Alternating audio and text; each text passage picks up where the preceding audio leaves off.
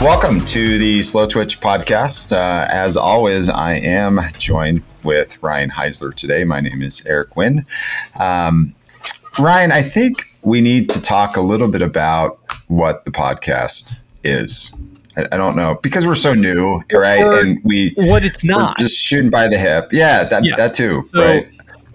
Ultimately, First of all, why do we have to do this? Do what? This intro? Why do we have to redefine what this is? So I think we got a lot of feedback from our conversation with Andrew Messick. Feedback's a good way to put it. And, some of it constructive and some of it a lot of noise, right? And the thing that I think helps kind of level set everybody on this front is we're here to have a conversation. When we have a guest on, we're not doing interviews. Like, we're having a pure talk with this person and we're going back and forth, and we want this to essentially just be as if you were sitting in and, maybe we're having a beverage or three afterwards, it's less of a confrontational environment. We're not going to be, You mean we're not going to yell at people on our podcast? The only time we might yell at somebody is in jest, right? Because I'm sure there's going to be opportunities where I'm going to yell at you on this, right? But that's because of our relationship. When we're bringing somebody else into that, it's triathlon's cocktail hour, I guess, is the best way to view it, right? We're all going to talk, shoot the shit, let's go. And I think there was an expectation that we were going to be really rigid, formal, or critical, or even taking it to almost like a punditry level of engagement. And that's just not who the two of us are. And I don't think that's who we want to be going forward. Yeah, well, first of all, if there's somebody that I genuinely dislike, they're probably not going to be on the podcast, because I don't want to spend an hour with that individual, right? And I think there was a lot of people out there I know that there's a lot of people that genuinely hate our last guest, Andrew Messick. And that hatred was somehow magically supposed to be transferred to us for the 45 minutes that we were trying to allow him to speak what he wanted to talk about when it came to what happened. And we have an opportunity to, ask him questions that we felt that were viable based on the information that we have seen.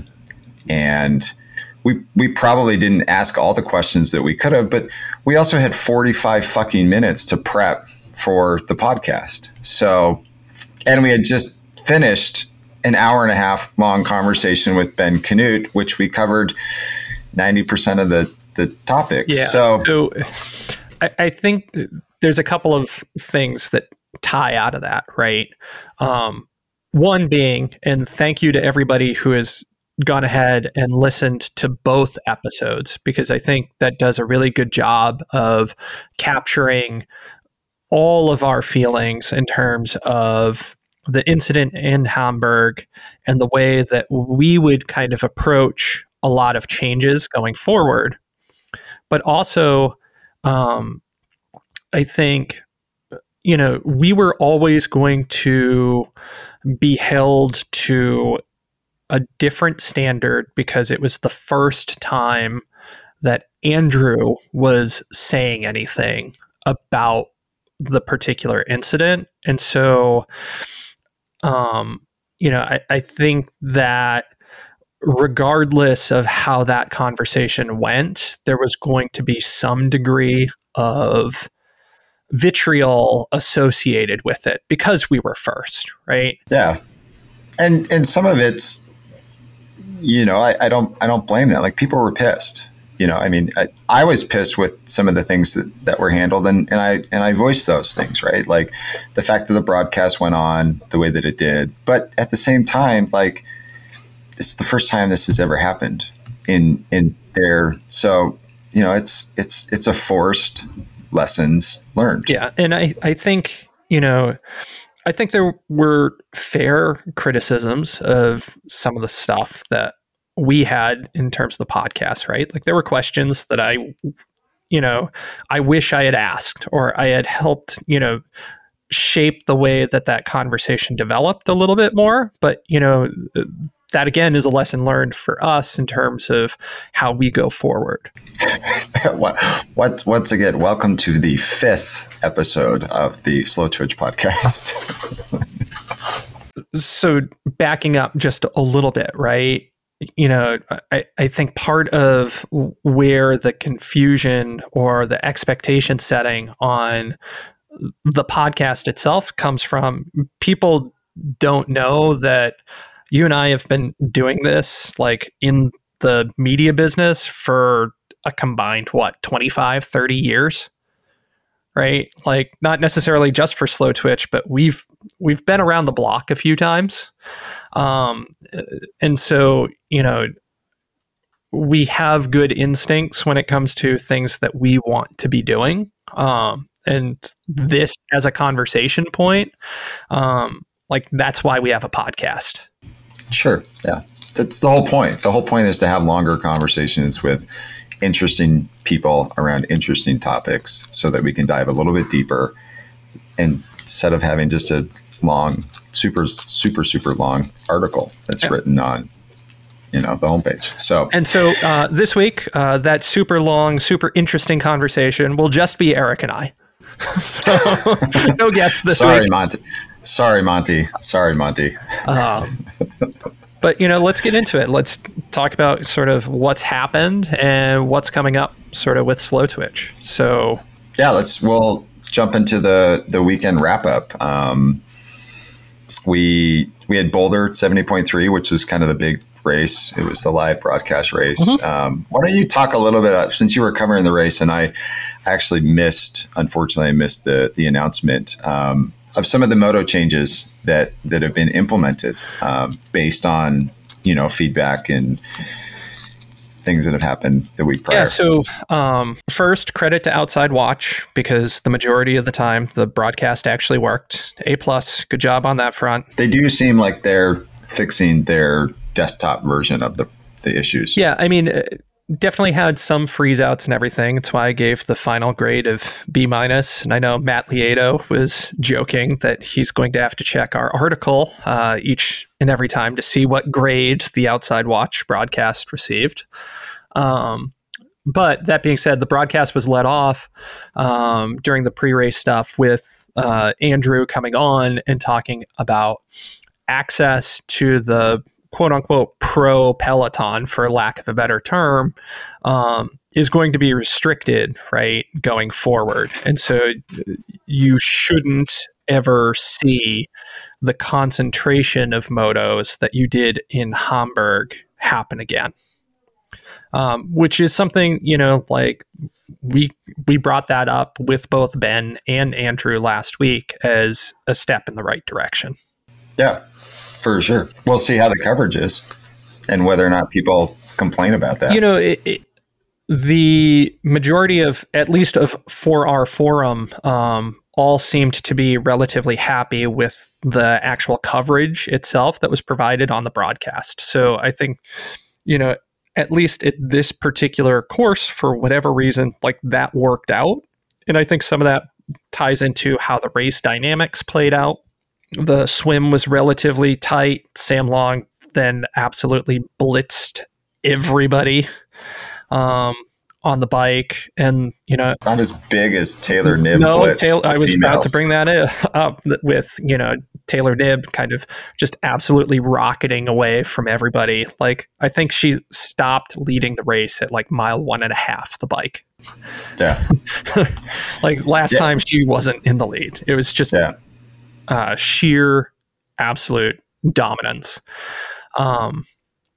But, from a broadcast perspective, right? Like, we didn't lose anything by seeing kind of a reduction in moto coverage.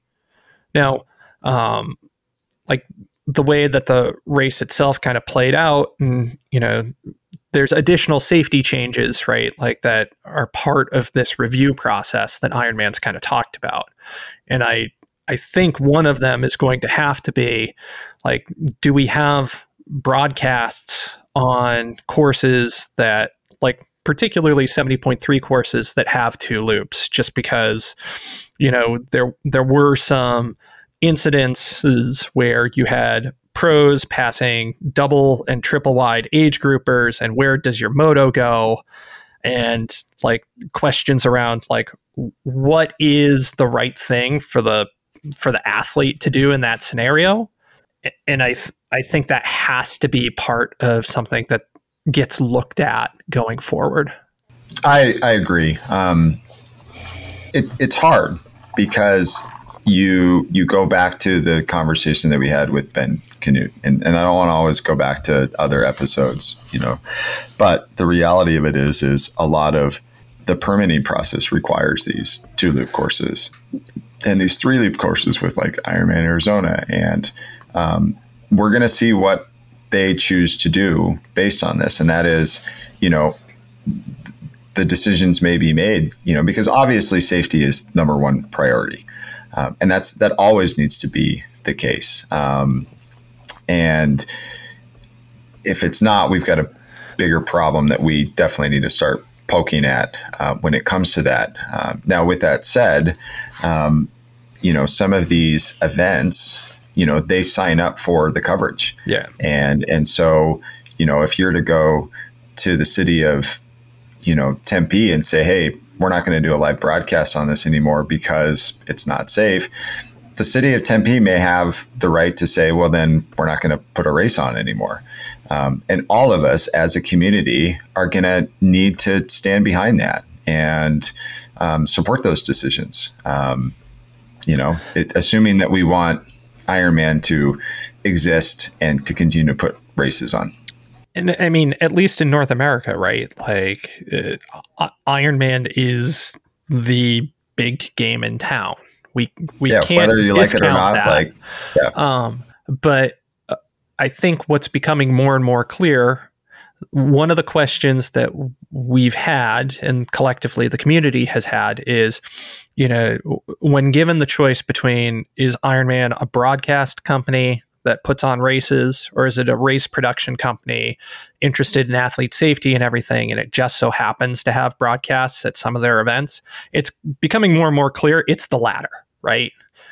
They are a race production company interested in athlete safety. They happen to have broadcasts at some of their events, right? And so with that decision making in mind, I think as they look at, say, what the 2024 Outside Watch, assuming that's the platform, wherever they're going to be doing live coverage, I think the way that a course is laid out has to be part of the overall decision-making process. And maybe that's how you pull together a season where like certain prize purses are enhanced and everything else. So that way you tie together this narrative of like, we want to be able to showcase our professional athletes because they are critical to the sport. But we also want to make sure that we're not impacting the overall athlete experience for everyone else in order to provide the broadcast. Yeah.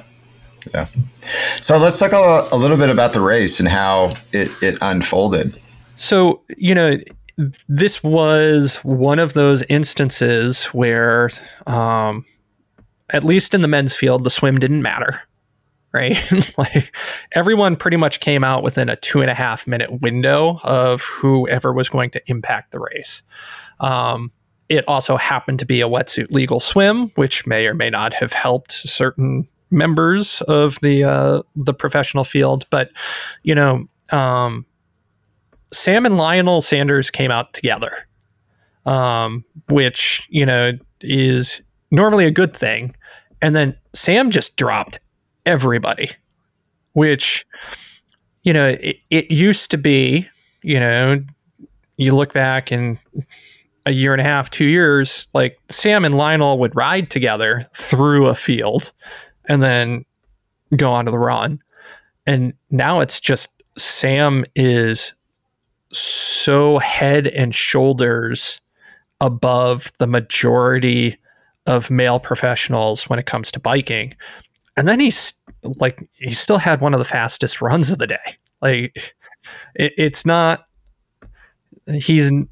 an Andrew Starkowitz where he's going to hope to hold on the run. Like he is going to, if heaven help you, if you wind up in a running race with Sam right now.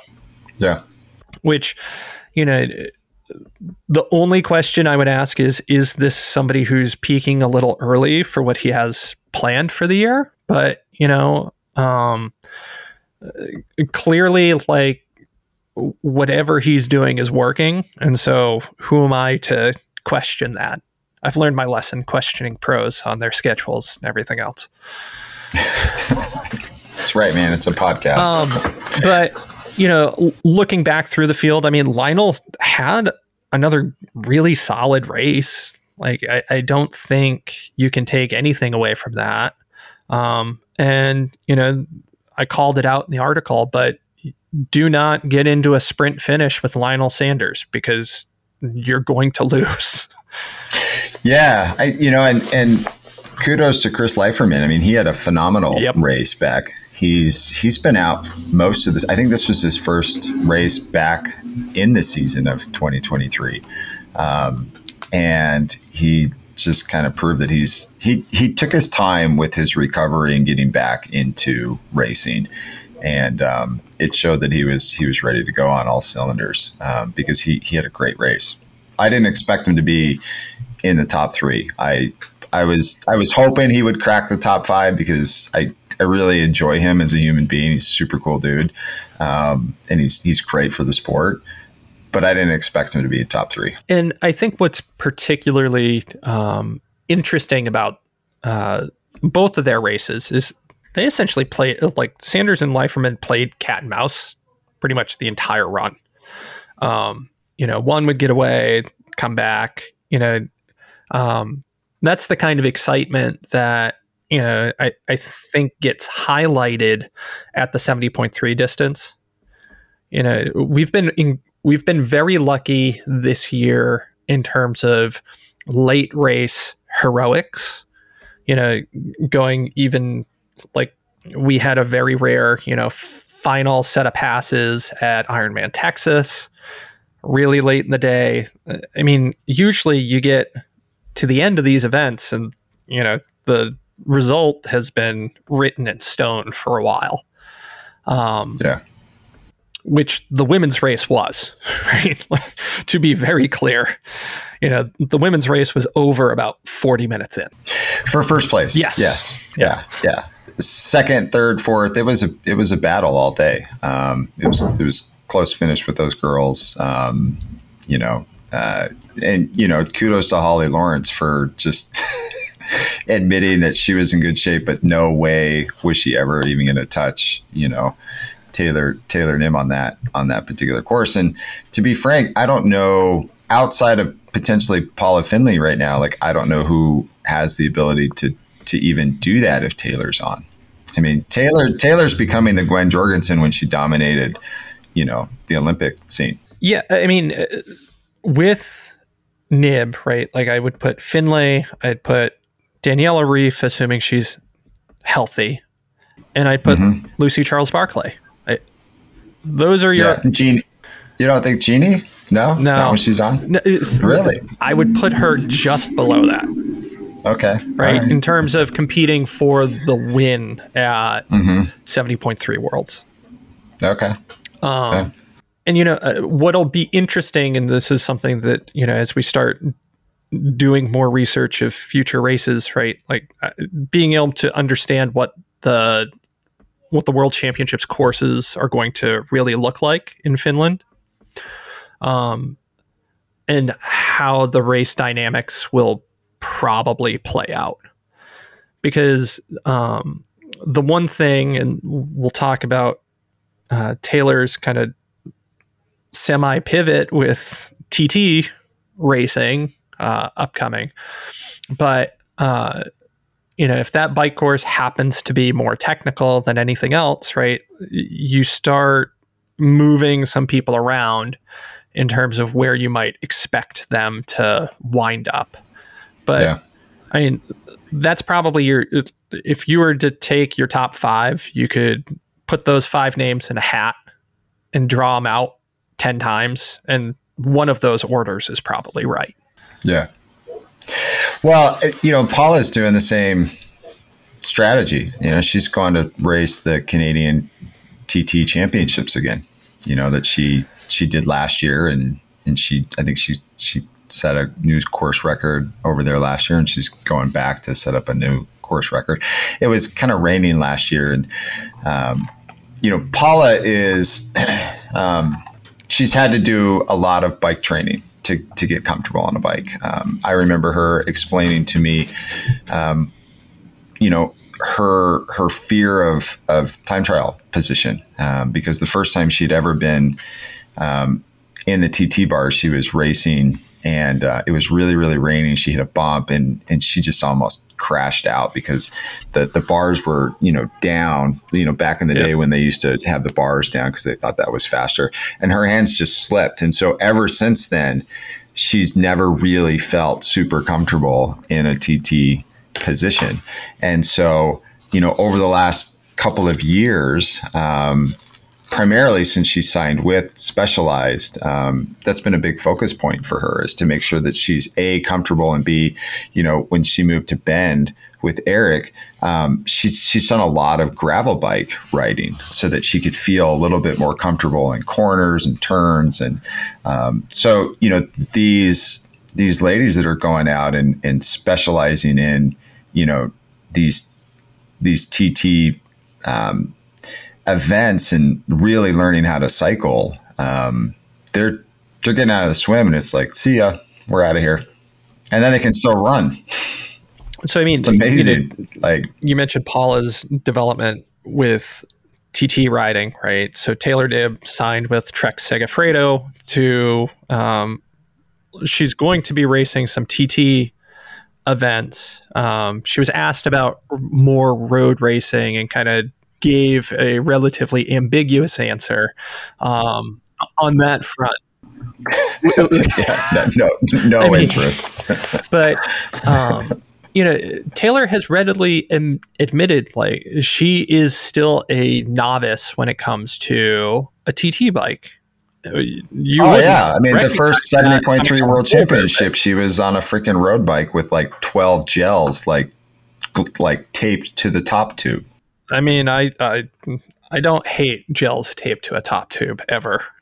That was just normal when I started. So, but what I find really kind of interesting is she's going to be going really in depth on what is her perceived weakness in triathlon, but it's also she clearly has opportunity on the bike. Period. End of sentence. Like, she's just so fast. Yeah. And so the only thing that starts getting interesting is how does that shape a season for somebody overall? Well, I mean, a good example of this would be Cam, and how he chooses to shape his season. And I think what Taylor has going for her that's a little bit different than Cam is Taylor is a triathlete, very specific triathlete. All of her sponsors are around triathlon, and she entered into those sponsorship agreements before this opportunity came around, where Cam is a sponsored professional cyclist that happens to just come over and kick the shit out of most people in triathlon. And kudos for him for doing it. But when you see Cam come over to race triathlon, he's got his team cycling sponsors on him. Where Taylor, I would imagine in talking to some of her sponsors, particularly Waterfall Bank just this morning, she had to have those conversations with them. And luckily, Taylor's got a group of sponsors that at the end of the day really are just sponsoring her because they believe in her as a human being. And I don't necessarily know if they want a huge return on their quote unquote investment. And that's kind of, Ben's point at Waterfall is he wants to truly support these athletes, and he wants to make sure that these particular athletes can accomplish their dreams and their goals in the sport, and whatever he can do to help them achieve that, he's willing to do. So, because when she goes over to do the TT stuff, like she's a full-on cycled sponsored athlete from that team. So maybe Ben can pick up the paying off the pros 101 through 200 that got dropped off the PTO this past year. That's what I'm not going to say that's a waste of money, but it was available. It is. But just overall, right? Boulder 70.3, really interesting race and ungodly fast times. It's just 3:33, I think is what Sam. Yeah. And like a 4, I think it was 4:07 didn't put you on the women's podium. That's just, and when you and I started in this business, like 4:10 was a good men's winning time for 70.3. Just the bar has continued. I don't know if it was ever that slow. It was. It was. No, come on. It was high threes, man. No. It was like 2013, 2014 when we started seeing threes all the time. Back in the day when courses were real courses instead of these fast two loops. And two loops is kind of insane for 70.3. All right, we're digressing. We got to stay on target here. What do we got coming up this week on the site? So we are lucky enough that Matt Fitzgerald is going to be doing some writing for us. And so the first article from him talking about different data fields to load into your watch or your Engo sunglasses for specific training zones that will either already publish or be publishing when this podcast airs. And then we have a couple of other reviews that should be coming up. Ryan Risch has an initial review of some stuff from Wahoo.